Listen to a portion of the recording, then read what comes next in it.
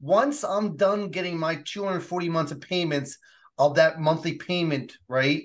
That 779.42, that loan goes from me back to you, the seller, and you still get to collect the remaining 105 payments, which at that time when we send it back to you, the balance of the note is $63,000.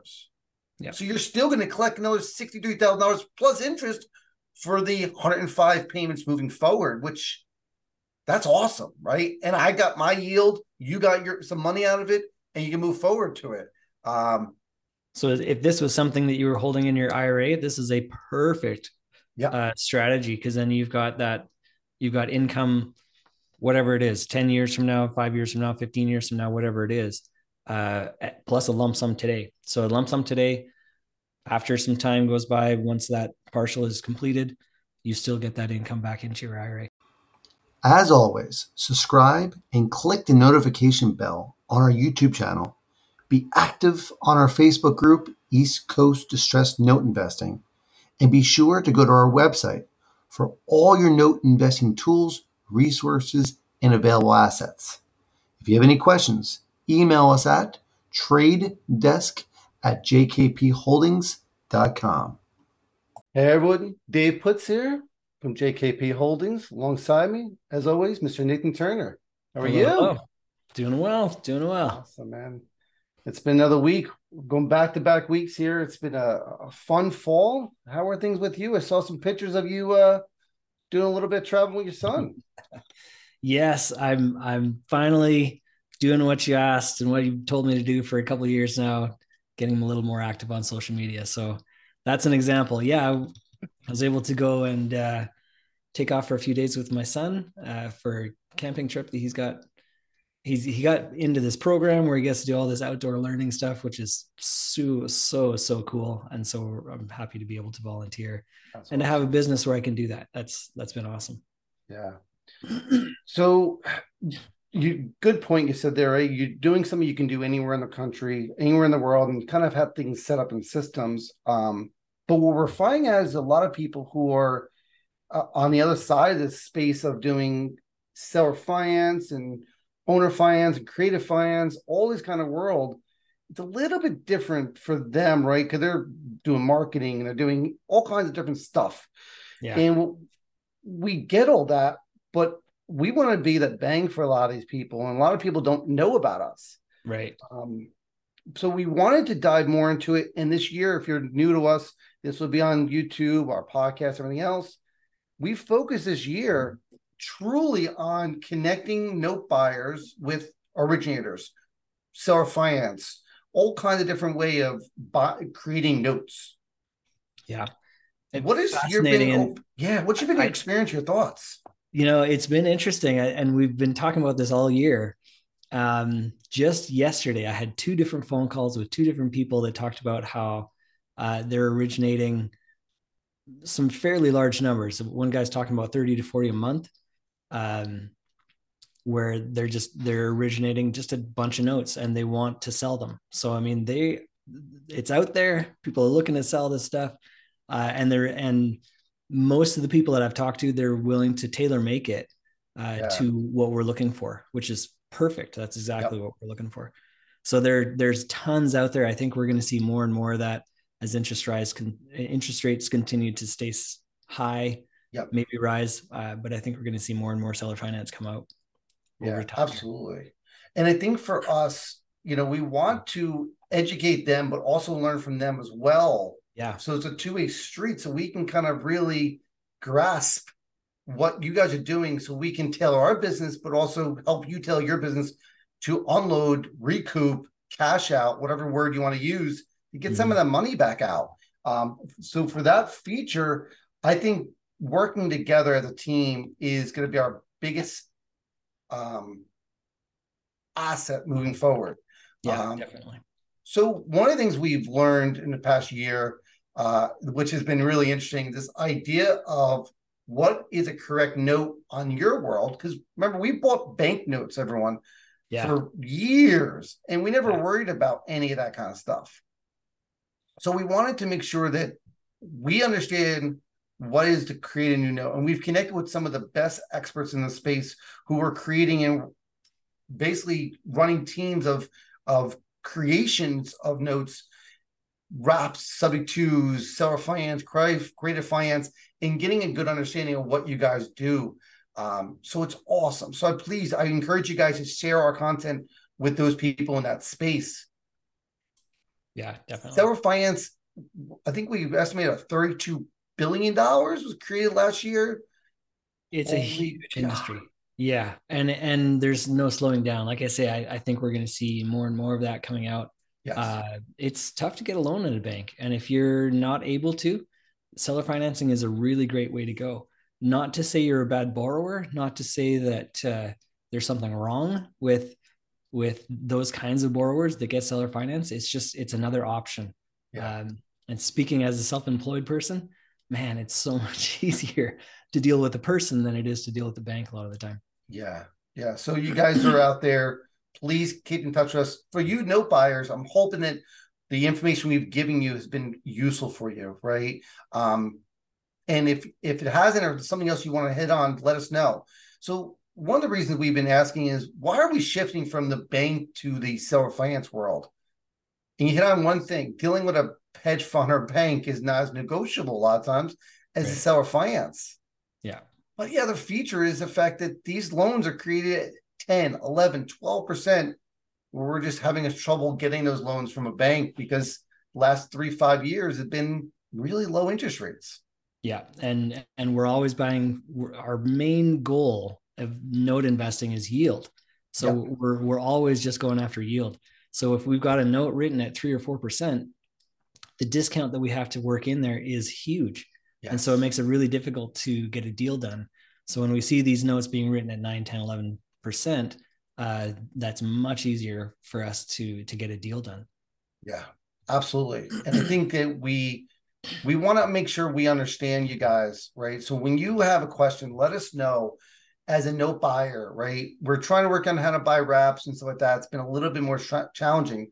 But one of the key features that most people don't get is when you're creating these loans, and I don't know why it's not taught as much as it should be, the creation of the note is just as important as the details inside the note.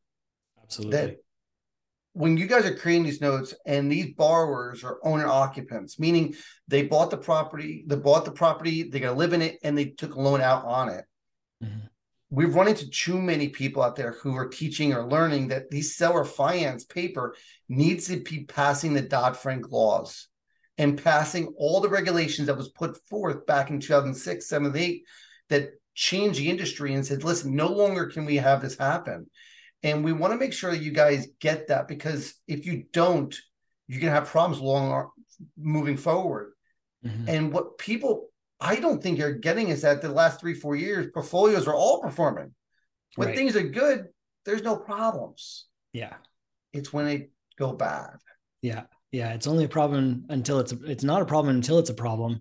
But then when it's a problem, it's a big problem. Yes. And if you haven't done it right up front, you're going to run into some really difficult challenges going forward, which could cost you a lot of money, a lot of heartache. And so do it right up front. And there are ways to do that. And so that's part of who we got on today is talking about let's that. Let's bring Mark on. Mark, man, it is a pleasure to have you on with us. I think that the information you've shared with us just in the recent couple of months has been amazing. Yeah. Well, thanks. Appreciate that, David and Nate. It's a pleasure to be here and to address your audience. It's always good to be among like-minded people, and we all have the same kind of approach to things.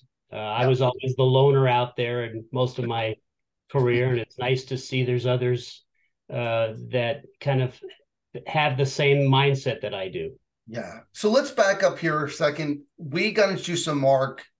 We do a private call on Wednesdays with a bunch of really smart people. And Mark came on the set like a bull out of the chute, because he really said to us, guys, I've been doing this for a long time.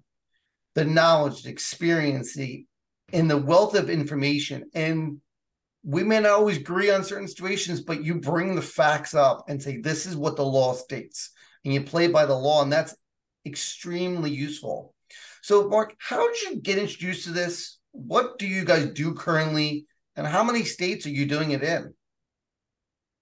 So again, thank you for having me. The my background actually is primarily in the private money or hard money arena. I cut my teeth back actually in the 70s. That's when I started in this field. So I'm an old fart from that perspective.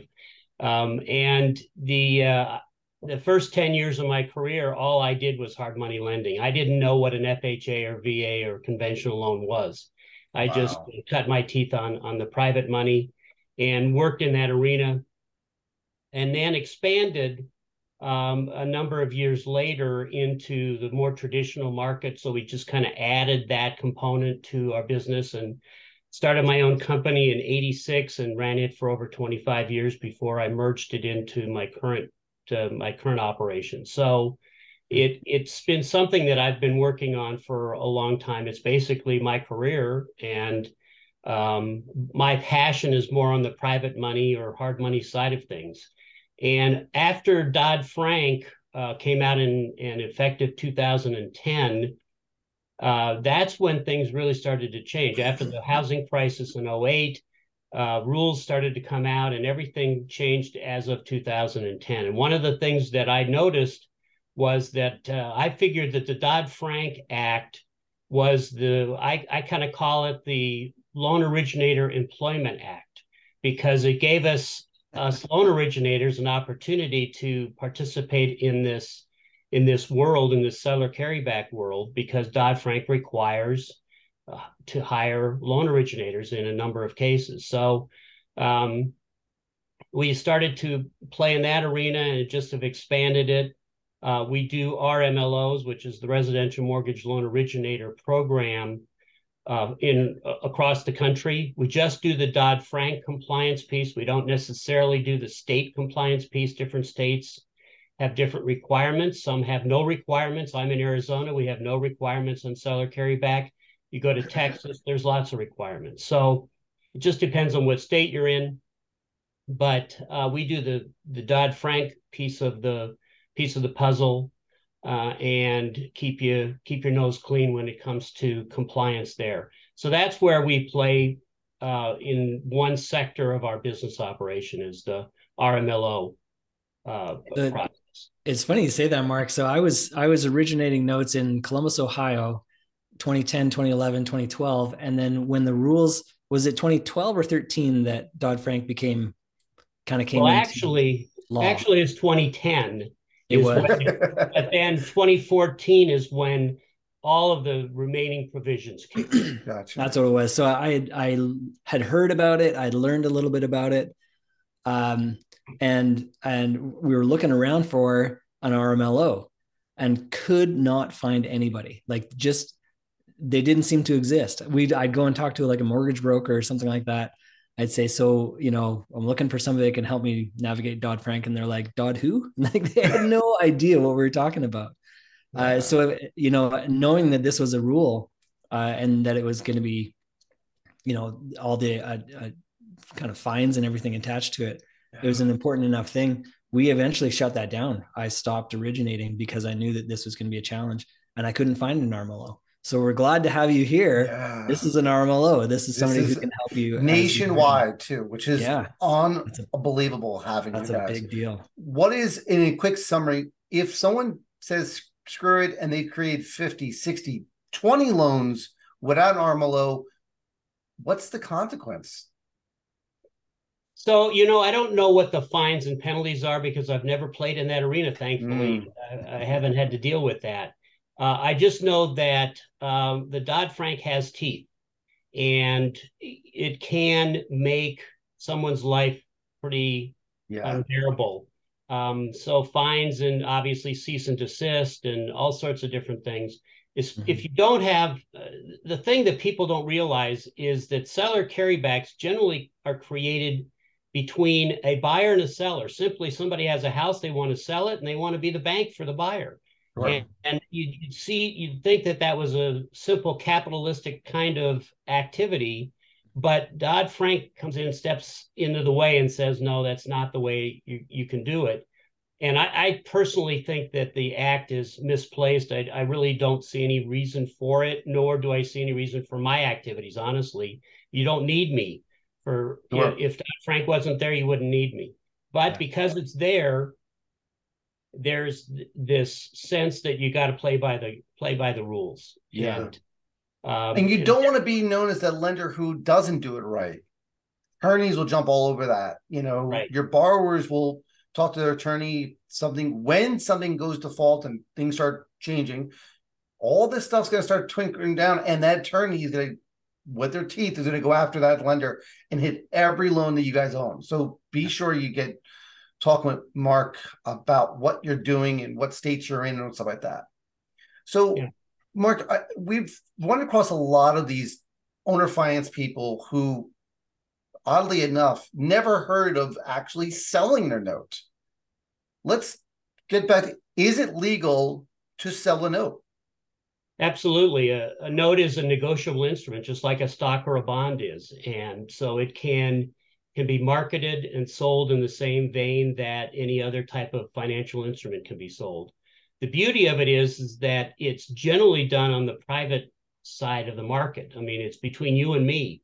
It's not sold on Wall Street, although you can find companies that have hundreds of notes for sale at any given time. But generally, it's going to be a one-on-one type of situation. So somebody sells a piece of property, carries it back, they're happy with the terms, and then something in their life changes and they need some cash, and this note is something that they can utilize to achieve some cash. Yep. And last week talked about some of the advanced strategies of no partials, which triggered us to talk to you about, are seller finance people familiar with this idea of selling a partial of their payments? And it seemed to us that they're not super familiar with it, and they're kind of uncertain about it. And then we ran the numbers with you, it kind of questioned why they don't know more about it, because the money they can make in a quick kind of cup of it, the money, and then hold the back end seems to be a win-win for them as well as for us. Right. We've seen a lot of that. In fact, I teach a class at one of the local real estate schools, a continuing ed class. And one of the things we go over is just this particular topic: why a note has value, how it can be sold, how it can be structured, and some of the ways to move through it to get some money. And actually, when you sell a partial, you actually can make more money than you would by getting paid off in full. So it really is a win-win for everybody involved in a transaction like this. So let's get it back. For those who didn't join us last week, definitely check out the podcast or the YouTube channel or whatever. Can you break down what a partial is? What does that mean? So I actually have an example, David, that I can share if I might. Yeah. Let's go over the definition, and we're going to break it down. We're going to share a screen. But what is a partial? I mean, am I buying 5 hours of next week's payment, or what's it look like overall? Well, the beauty of it is that you can structure a partial sale any way you want. So we've done transactions where we've sold, obviously, the whole note. Somebody says, I have this note, I want to sell it, I want to be cashed out, I'm done. So that's the full or the entire note sale strategy. But then beyond that, there's this partial note. So we can sell a portion of that note. We can sell a portion of the payment. We can sell a portion of the balance. We can sell any kind of piece of it that we want. The beauty of it is that there's no structure or absolute formula that you have to follow. It's just basically what buyer and seller agree to is what can be sold. And that's what I like about this industry in general, is that there's no absolute rules that I have to follow. I can say, right, I want to sell 5 years worth of payments. Okay, then let's figure out what 5 years worth of payments look like. And I want to jump in here just so those who don't know who me and Nathan are, we've been buying notes since 2010 and previous, and buying these notes has been a real attractive thing. And this partial world was kind of a mysterious world for us for a long time, because not a lot of people were selling it. I think it's because most people didn't understand it. But it's a great scenario for us And also people who may not have a lot of money, that may only have 10, 15, 20,000. They just want to get their money working. IRA money is key, right? And the documentation of the contract can be written any way we want. And I would definitely tune into last week's video to see some of the intricacies of that. But we can, if someone has $6,000 in the Roth IRA, you can buy 6 months of payments, right? So, Mark, what do you think owner finance people understand when it comes to selling a note or selling a partial? Where is their understanding stop, I would say? Or Well, I just think that there's not a good educational component to this side of the world. Like I mentioned, I teach a little bit of it. I teach 45 minutes of a 3-hour course. So it's not like you're going to get a lot of education in something like this. There's just a lack of quality information. And you guys with your YouTube channels and things of that nature are spreading the word. And that's what really needs to be done, is to let people know that there are opportunities out there beyond the simple transactions that you may have heard about in the past. So for me, I've been doing it a long time, but I do it in a very small world. And that's where I think by opening it up, like social media has given us more opportunities to make things known. And certainly it's a great tool that you guys are doing to put that information out. Yeah, that's we're awesome. trying to educate the masses here. Yeah, it's tough. And the more people that know about it, the more stability that industry will have, the more product that industry will have. Yep, It's just absolutely. going to grow and grow with that educational component. And even Mark, just conformity, that's been a big focus. We're trying to get people on board using an RMLO. Like you say, do you need to exist? That's debatable, but the rules are there. So yes, let's just follow the rules and get it done properly, so that it just solves problems in the long run. Yeah, and I would encourage you guys who will chime in here for a second. Coming next year in 2024, May, June, Nathan runs the Diversified Mortgage Expo down in Nashville. So if any of you guys are in the seller finance world, not for me, it's for Nathan, right? Come down, take a look at it, and talk to us in person. Just we're chat. We're putting together the schedule and everything this week, and it's coming together really nicely. We've got I think 3 different sessions having to do with seller finance. So it's that's awesome. Come and join. It's going to be really, really educational. You'll see. Yeah. So let's dive into some numbers here, Mark. I think people, and feel free in the chat, guys, feel free to have questions, curiosities, understanding, and stuff like that. Anything we kind of not sure what we're doing right, please feel free to jump in there. Excuse me. I see Cindy made a comment that doing it right, the right way, the first time is called integrity. Yes, Cindy, I appreciate it. Yeah, absolutely. It's key for anyone. You need to understand, because us note buyers need to learn this stuff. Note sellers need to learn this stuff, and us note buyers understand it. It's a different world. You guys are used to find the property, get the borrower, and put them in place. But we want to make sure you understand this side of it, so that if you need to recoup some of that money and get us going, we can do that as well. So, absolutely. So, yeah. So one thing came up was that Randy mentioned that he's planning on creating a wrapped and selling note as a partial. Just before we get to the partial numbers, just be understanding the fact that wrap notes are a little bit difficult for partials. The reason being is you have the underlying borrower, unless that underlying borrower is you or someone you know, and not an actual home owner that you moved out and you have an underlying first. The intricacies of getting that borrower to sign over a POA to this partial buyer can get a little bit cumbersome. So Randy, feel free to reach out to us with some curiosities. It just makes it a little bit more difficult, but if we can come up with an idea, Nathan and I will definitely entertain it, because I know wrap notes are huge. So I'm very interested in that. Let's so it's awesome. Yeah, I guess Heidi, yes, the same thing with Heidi. We're just trying to work out that thing. If we can pay off that first with our partial purchase, we have no problem doing it. It just makes it a little bit more difficult, right? So awesome. Well, I'll let Nathan kind of respond to that, and we can talk some more for sure. Yeah, definitely. So let's transfer. Mark, I'm gonna let you go ahead and share your screen. Hopefully, we'll go successfully here and see what you got to show us. We're going to go over some numbers, some partials, and see why it's attractive for us For the seller as well. For the seller to buy it. And why is it attractive, right? So this is an example I put together. This is actually a real transaction that occurred some time ago, but it kind of gives you a sense of what we're dealing with. So in this particular case, there was a sale of $180,000. Buyer put 50 down. Carryback was 130, 30-year term. It was written at 6% interest rate. This is the current balance, 127, and the payment is 779, and there's 345 months remaining. So if somebody held that note, they would be saying, you know, I need some cash. I've got this note. What can I do to generate some cash?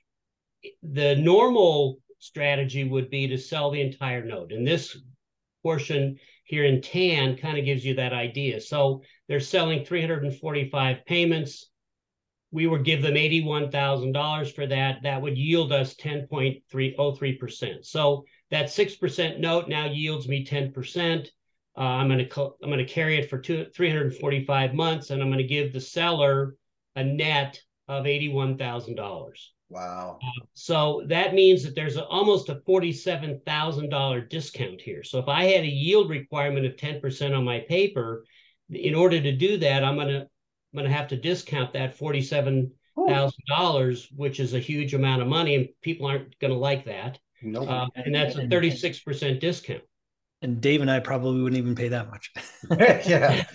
So understand that right now, right? So we're going to have a discount so much. And this is one of the creativity. You'd make sure that interest rate is high as possible. Yeah. But not every situation can have a higher interest rate because the borrower may not have the ability to repay, right? That's one of the key features. So in this situation, we're going to have to give you a lot less money than you would normally get if we bought the whole loan, right? It may not work out. Doesn't make it a bad deal, just make the numbers don't work. Now, if this was a 12% interest rate, it may work out better, but you're still going to have to get a discount. And you may not like that, or it may not be enough money to do what you want to do with it. Right. And so what we did was we expanded the concept, and we've now created a partial note sale strategy. And these next three columns are showing what it would look like if you sold a partial. So these are just three examples of selling a partial. At option number one, we sell, the holder of the paper sells 240 months. Instead of the 345, he sells 20 years of payments. We're going to give him 73.5 for that note, almost as much as we would give him for the whole note, as you can see. It's pretty close there.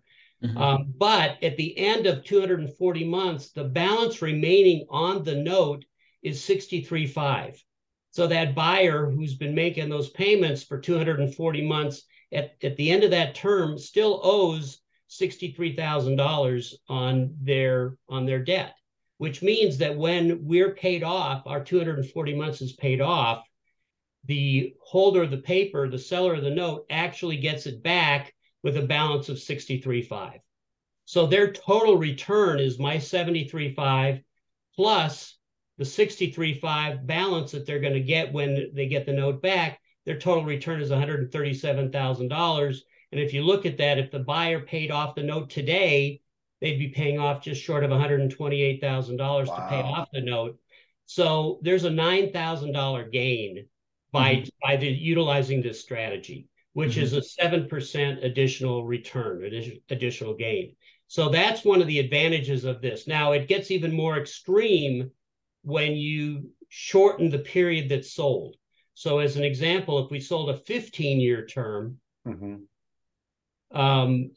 my price is going to be 69.5. The balance remaining on the note is a lot higher. It's 87,000.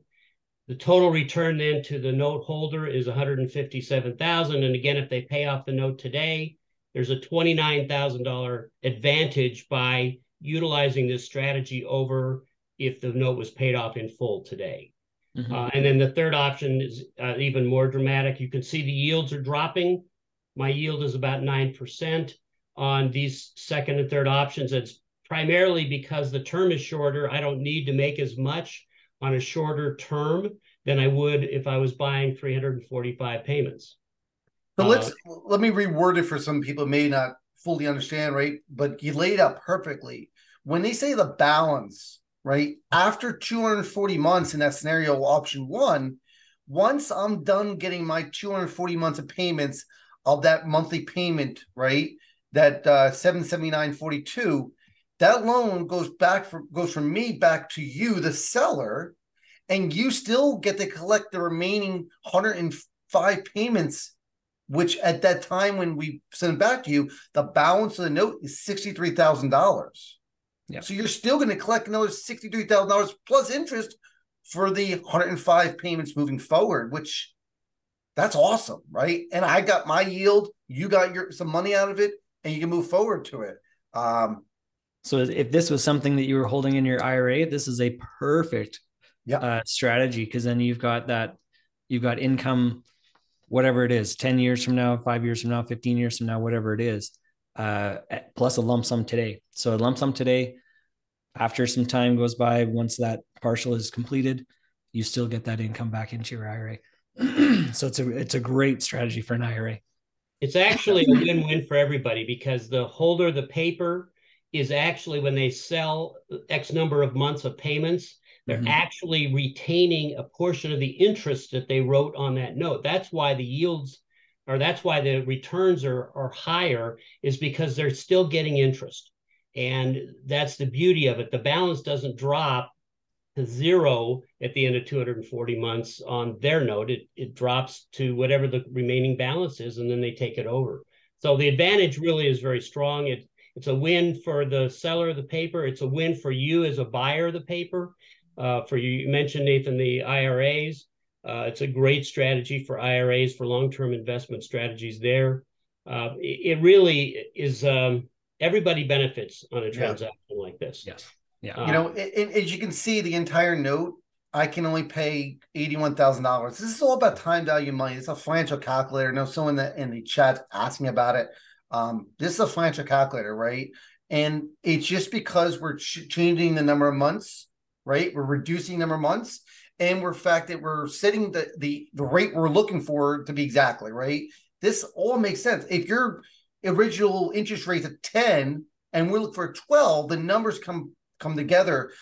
We have a great chart to kind of give you an idea of what that looked like. I'll put that in the chat so people can see it. And it really comes together to show you the fact that this is a great option for people who are looking for an idea of how much money can I get for a note that makes sense to you, me, and everyone else, but you get some money out of it. I get a great return, right? And it's only for a short period of time or a long period of time. You have 120 months. I've done a 2-year partial. I've done a 60-month partial. I've done a 12-year partial. And this idea is amazing for both note sellers and note buyers.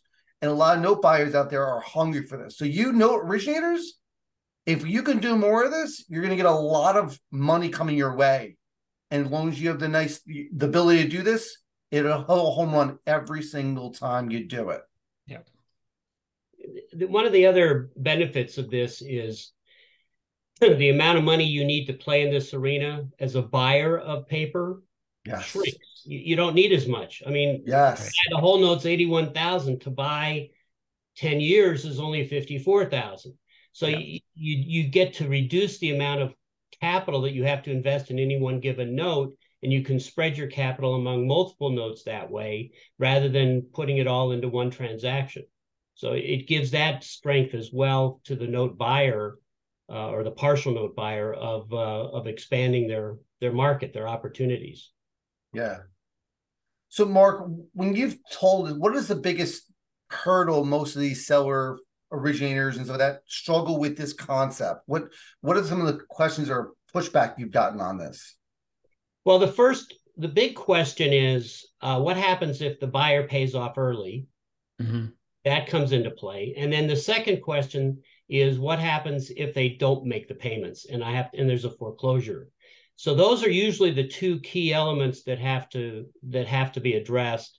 When we do a transaction like this, we create an alternative amortization schedule.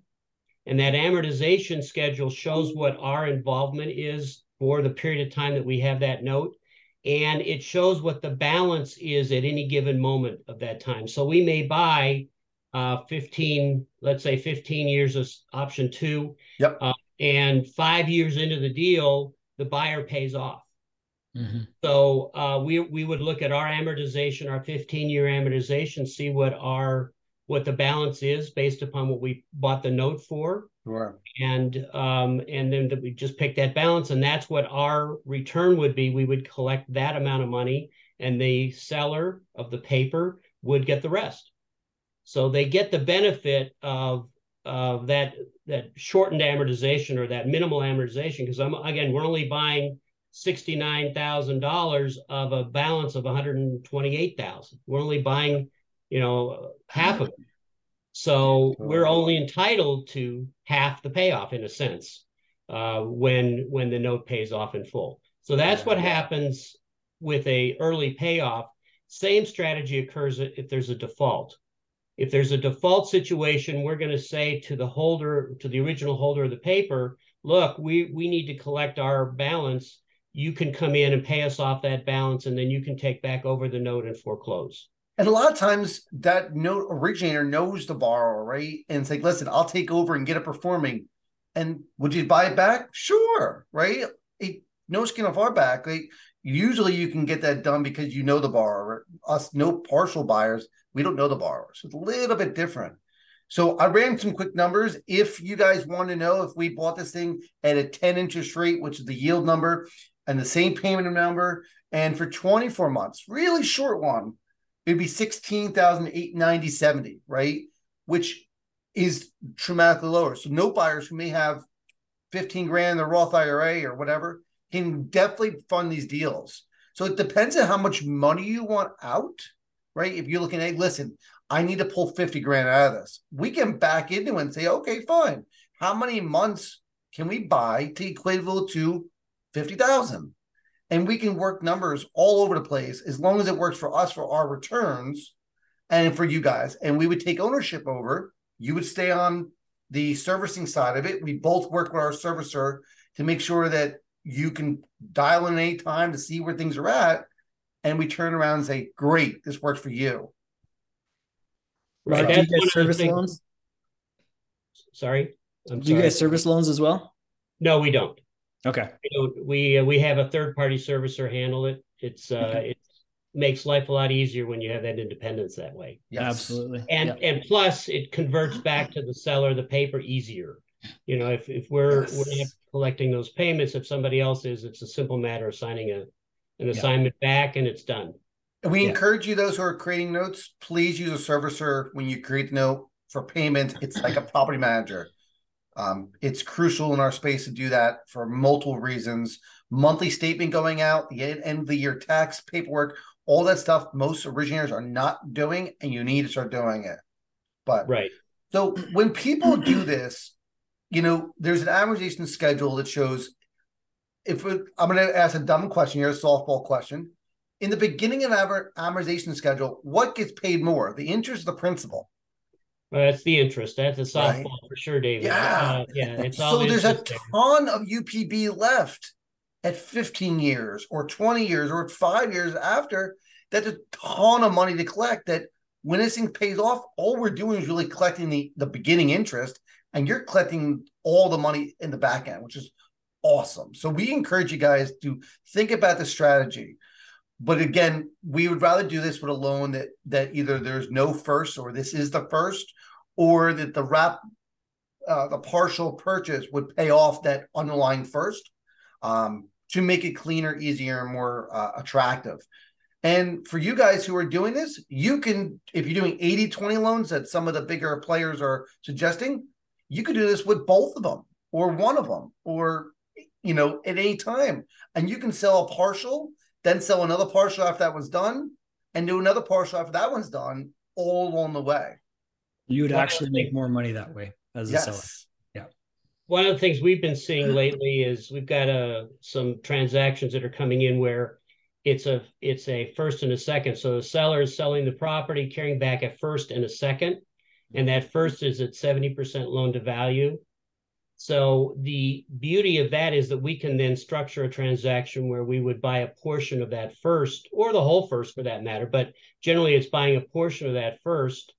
And then the seller's profit picture really comes into play in that second. And so the advantage is they get cash, even with a low down payment buyer, they still get cash from the selling of the partial on the first, and they still retain that cash flow on the second, and the profitability picture comes in on that second. So it really is a good strategy for real estate sellers that are selling to owner occupants, or even non-owner occupants for that matter as well. Yeah. So I encourage you guys, reach out to me and Nathan if you are curious about this, not sure about it. We can run the numbers. We can jump on a Zoom even and run numbers. We just ask that you have the note in hand. You're not brokering it, so we can literally go over that piece by piece, and we can break it all down, right? As long as you're willing to work with us. The returns we're looking for maybe a little higher than this, but your note's probably not a 6. Your probably note's at an 8, 9, 10, 11, 12. And remember, the higher that interest rate, the easier it is for us to purchase for that, because that's really your interest is your return.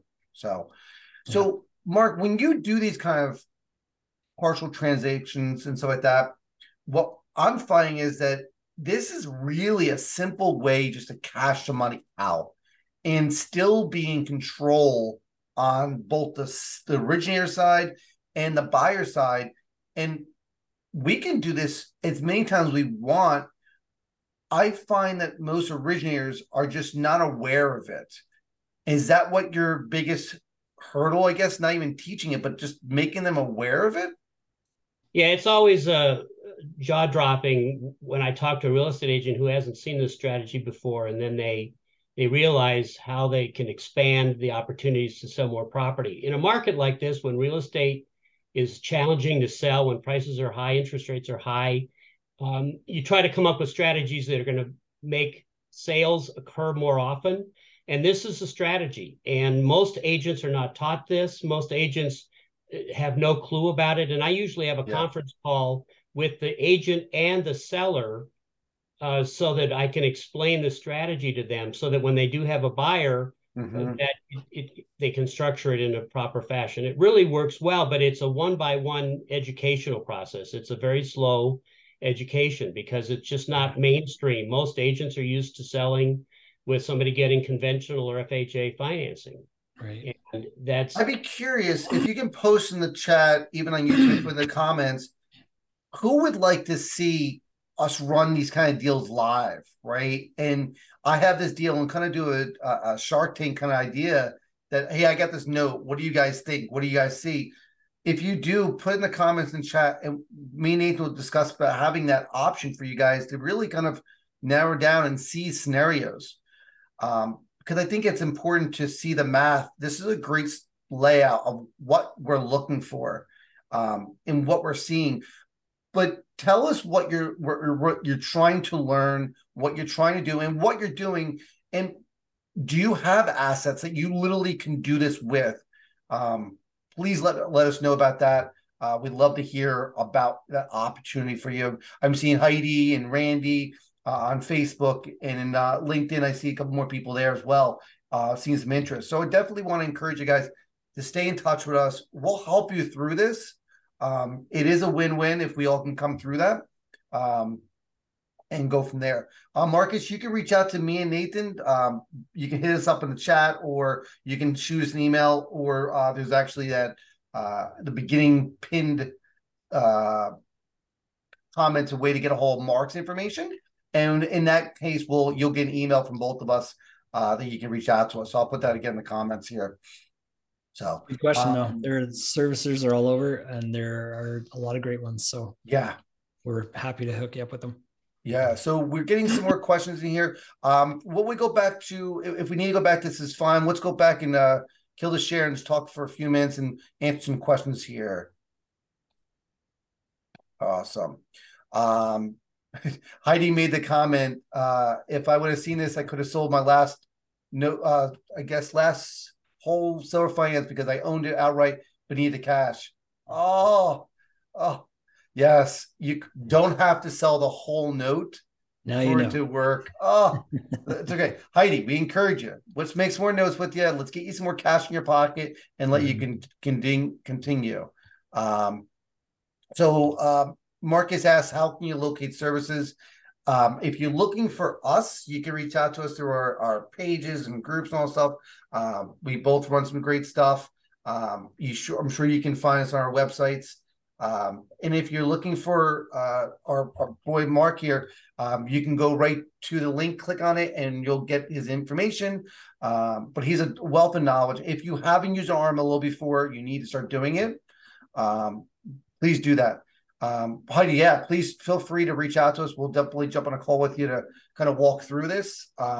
If you want, send us a message or PM, whatever, and we'll go from there. So one thing I want to mention yeah. for those who have not used an RMLO yet, here's one of the cool things you can do. So, and servicer, by the way, you can have the borrower pay for it. So it's relatively inexpensive to begin with.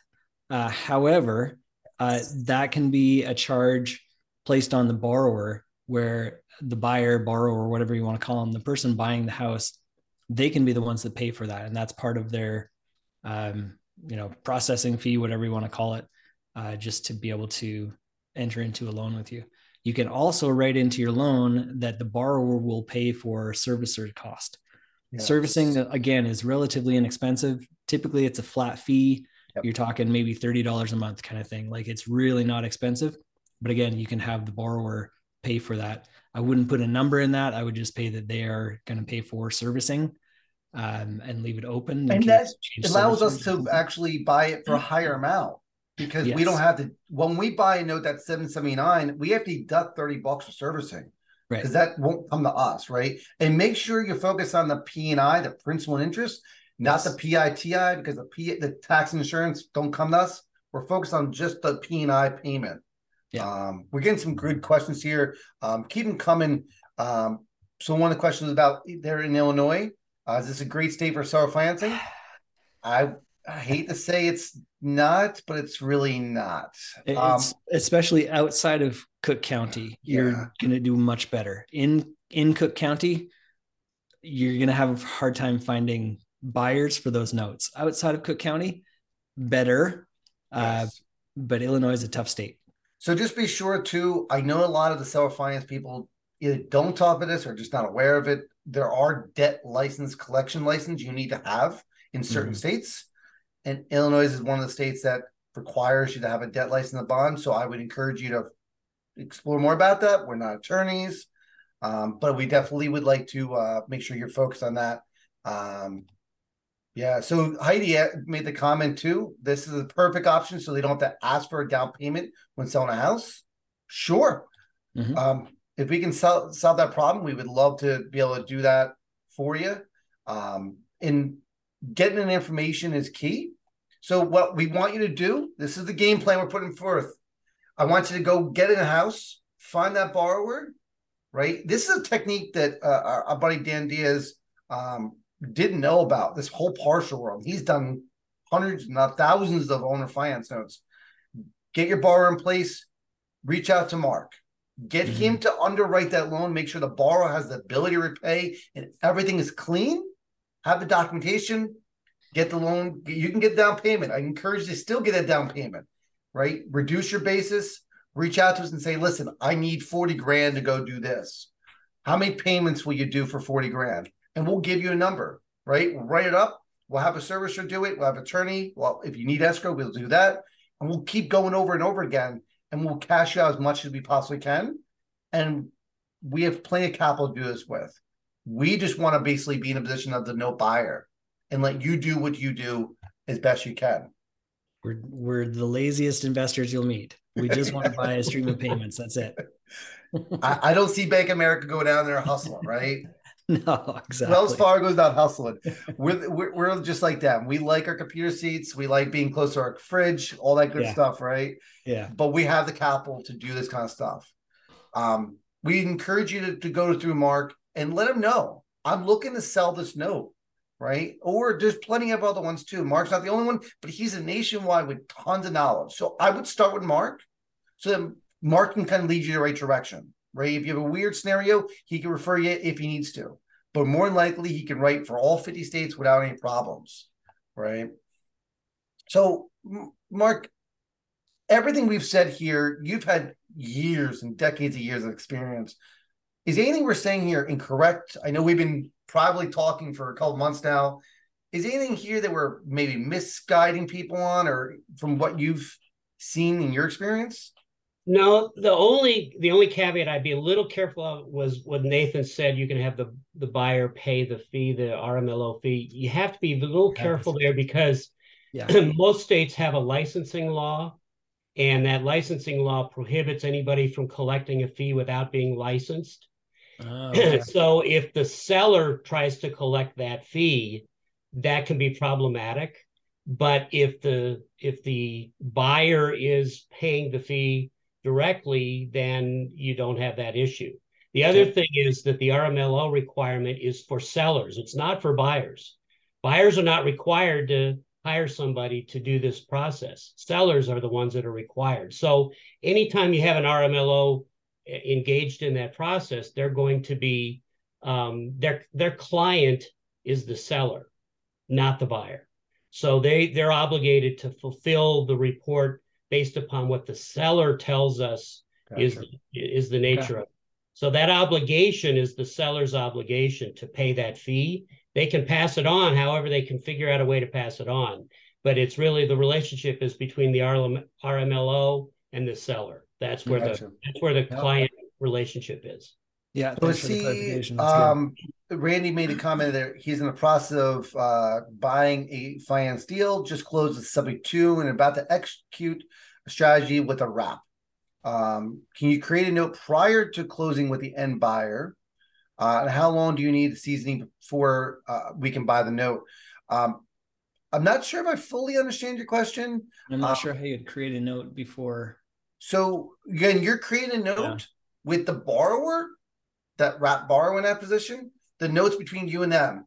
The agreement between you and I is I'm buying a part of that note, right? We're not creating a new note. I'm not giving you a loan. In this case, I'm working with a partial. I'm buying a part of that note you just created. If that makes sense. I mean, now, if this is a land contract or deed of trust or a mortgage, that may change our return number. But in the case of we're going to buy a part of it, just like you sold that entire note to us, in this case, you're not selling the entire 360 months. You're only selling 60 months, 24 months, 180 months. We're buying a part of that future payment, and it reverts back to you. There's an assignment of mortgage and all that stuff that goes inside of that. For the second question, Nathan, I'll let you answer this. How long do you need? What seasoning do you need? And I know Mark argued with us on a private call about this, right?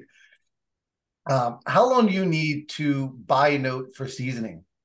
So I'm more interested in buying a whole note. And if you've gone through an RMLO and it's gone through the proper underwriting, I'll buy it. I'll table fund that. I'll buy that right away. My thinking on that, my reasoning on that is if you've just qualified this borrower, then that's good enough. You know, if they're brand new and they've just been qualified, then they're qualified in my mind. So I'll buy that right away. I don't need any seasoning. Mark, Dave, I know you want some seasoning on that, right? I want a month or so just to make sure the borrower, even though their ability to pay is, they actually have the motivation.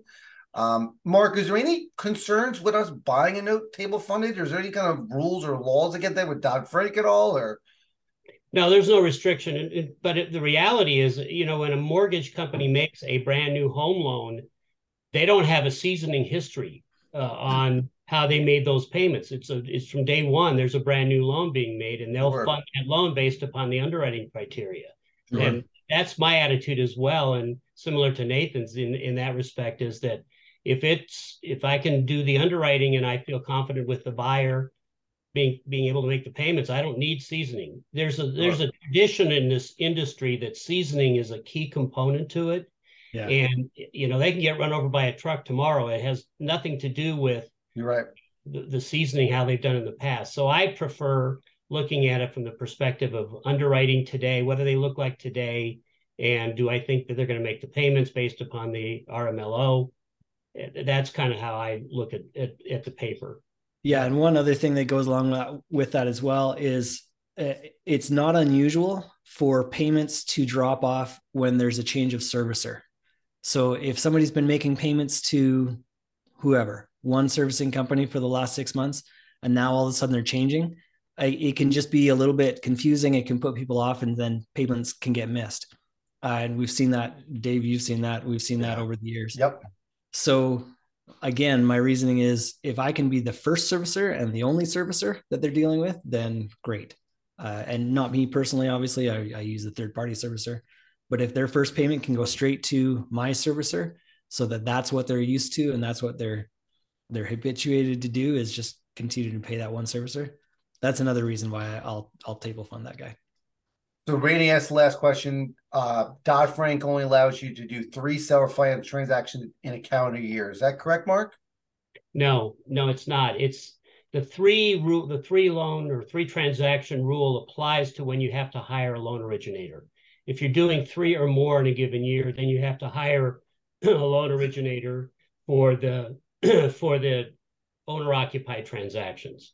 That's where that three transaction rule comes into play. If you're doing less than 3 in a given 12-month period, and it's not, by the way, a calendar year, it's a 12-month period, then you may not have to hire a loan originator. So if you're one-offs, that type of thing, if you've just got a seller who's got one property he's selling and carrying back, and he's not an investor of any sort, you don't really need the loan originator. I have people that still hire me to do it just because they want to know that they have confidence in the buyer to be able to perform. But it's not a requirement, where Dodd-Frank does require 3 or more in a given. But they still need to make sure that borrower has the ability to repay. They can't just say, give me your checkbook and boom. They need to make sure that that borrower's ability to pay. Is that correct? Well, they should. They don't have to hire a loan originator to make that determination, though. Gotcha. That's a distinction, is that the 3 transaction rule is where I mentioned earlier. That's the Loan Originator Employment Act. I mean, that's where we get paid when it happens for 3 or more. But less than 3, if it's one-offs every once in a while, you just don't have the requirement under Dodd-Frank to hire anybody. And Jeff Watson is working to put you out of business. Yeah. To change that to 24 to 12 months. Yeah. Oh, is that right? Is that, I didn't hear that.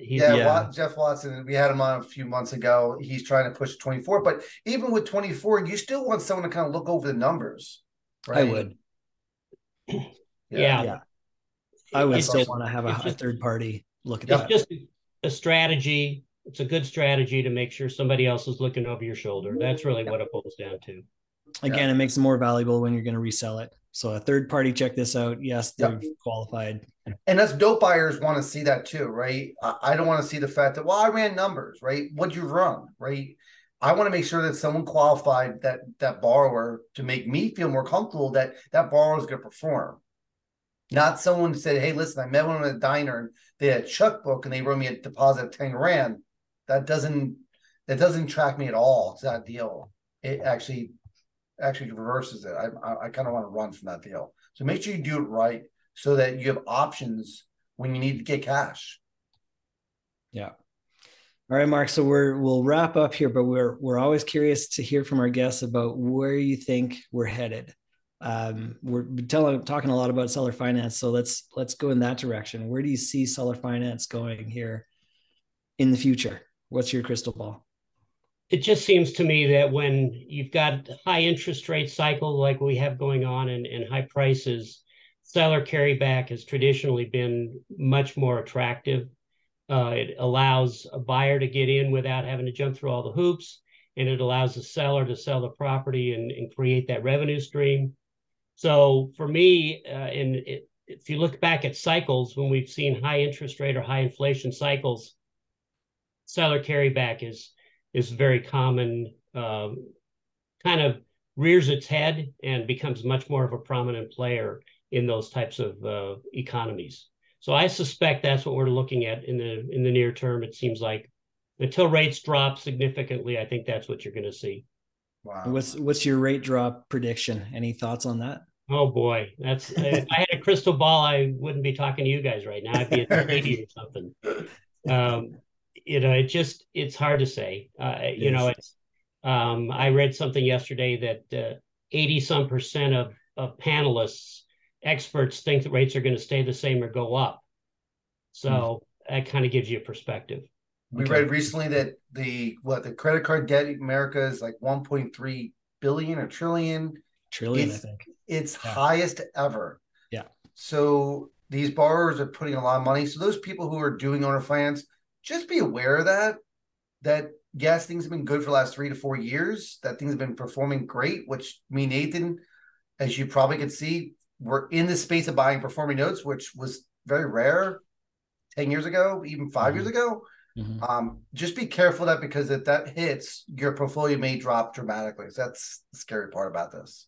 Yeah. So just be aware of that. So, well, Mark, hold on for a minute. We're going to let the public go, and we'll recap with you. And I appreciate you joining us on this Friday afternoon and sharing your wealth of knowledge. Well, thanks. Appreciate the opportunity to be with you guys. Fantastic. Thanks so much.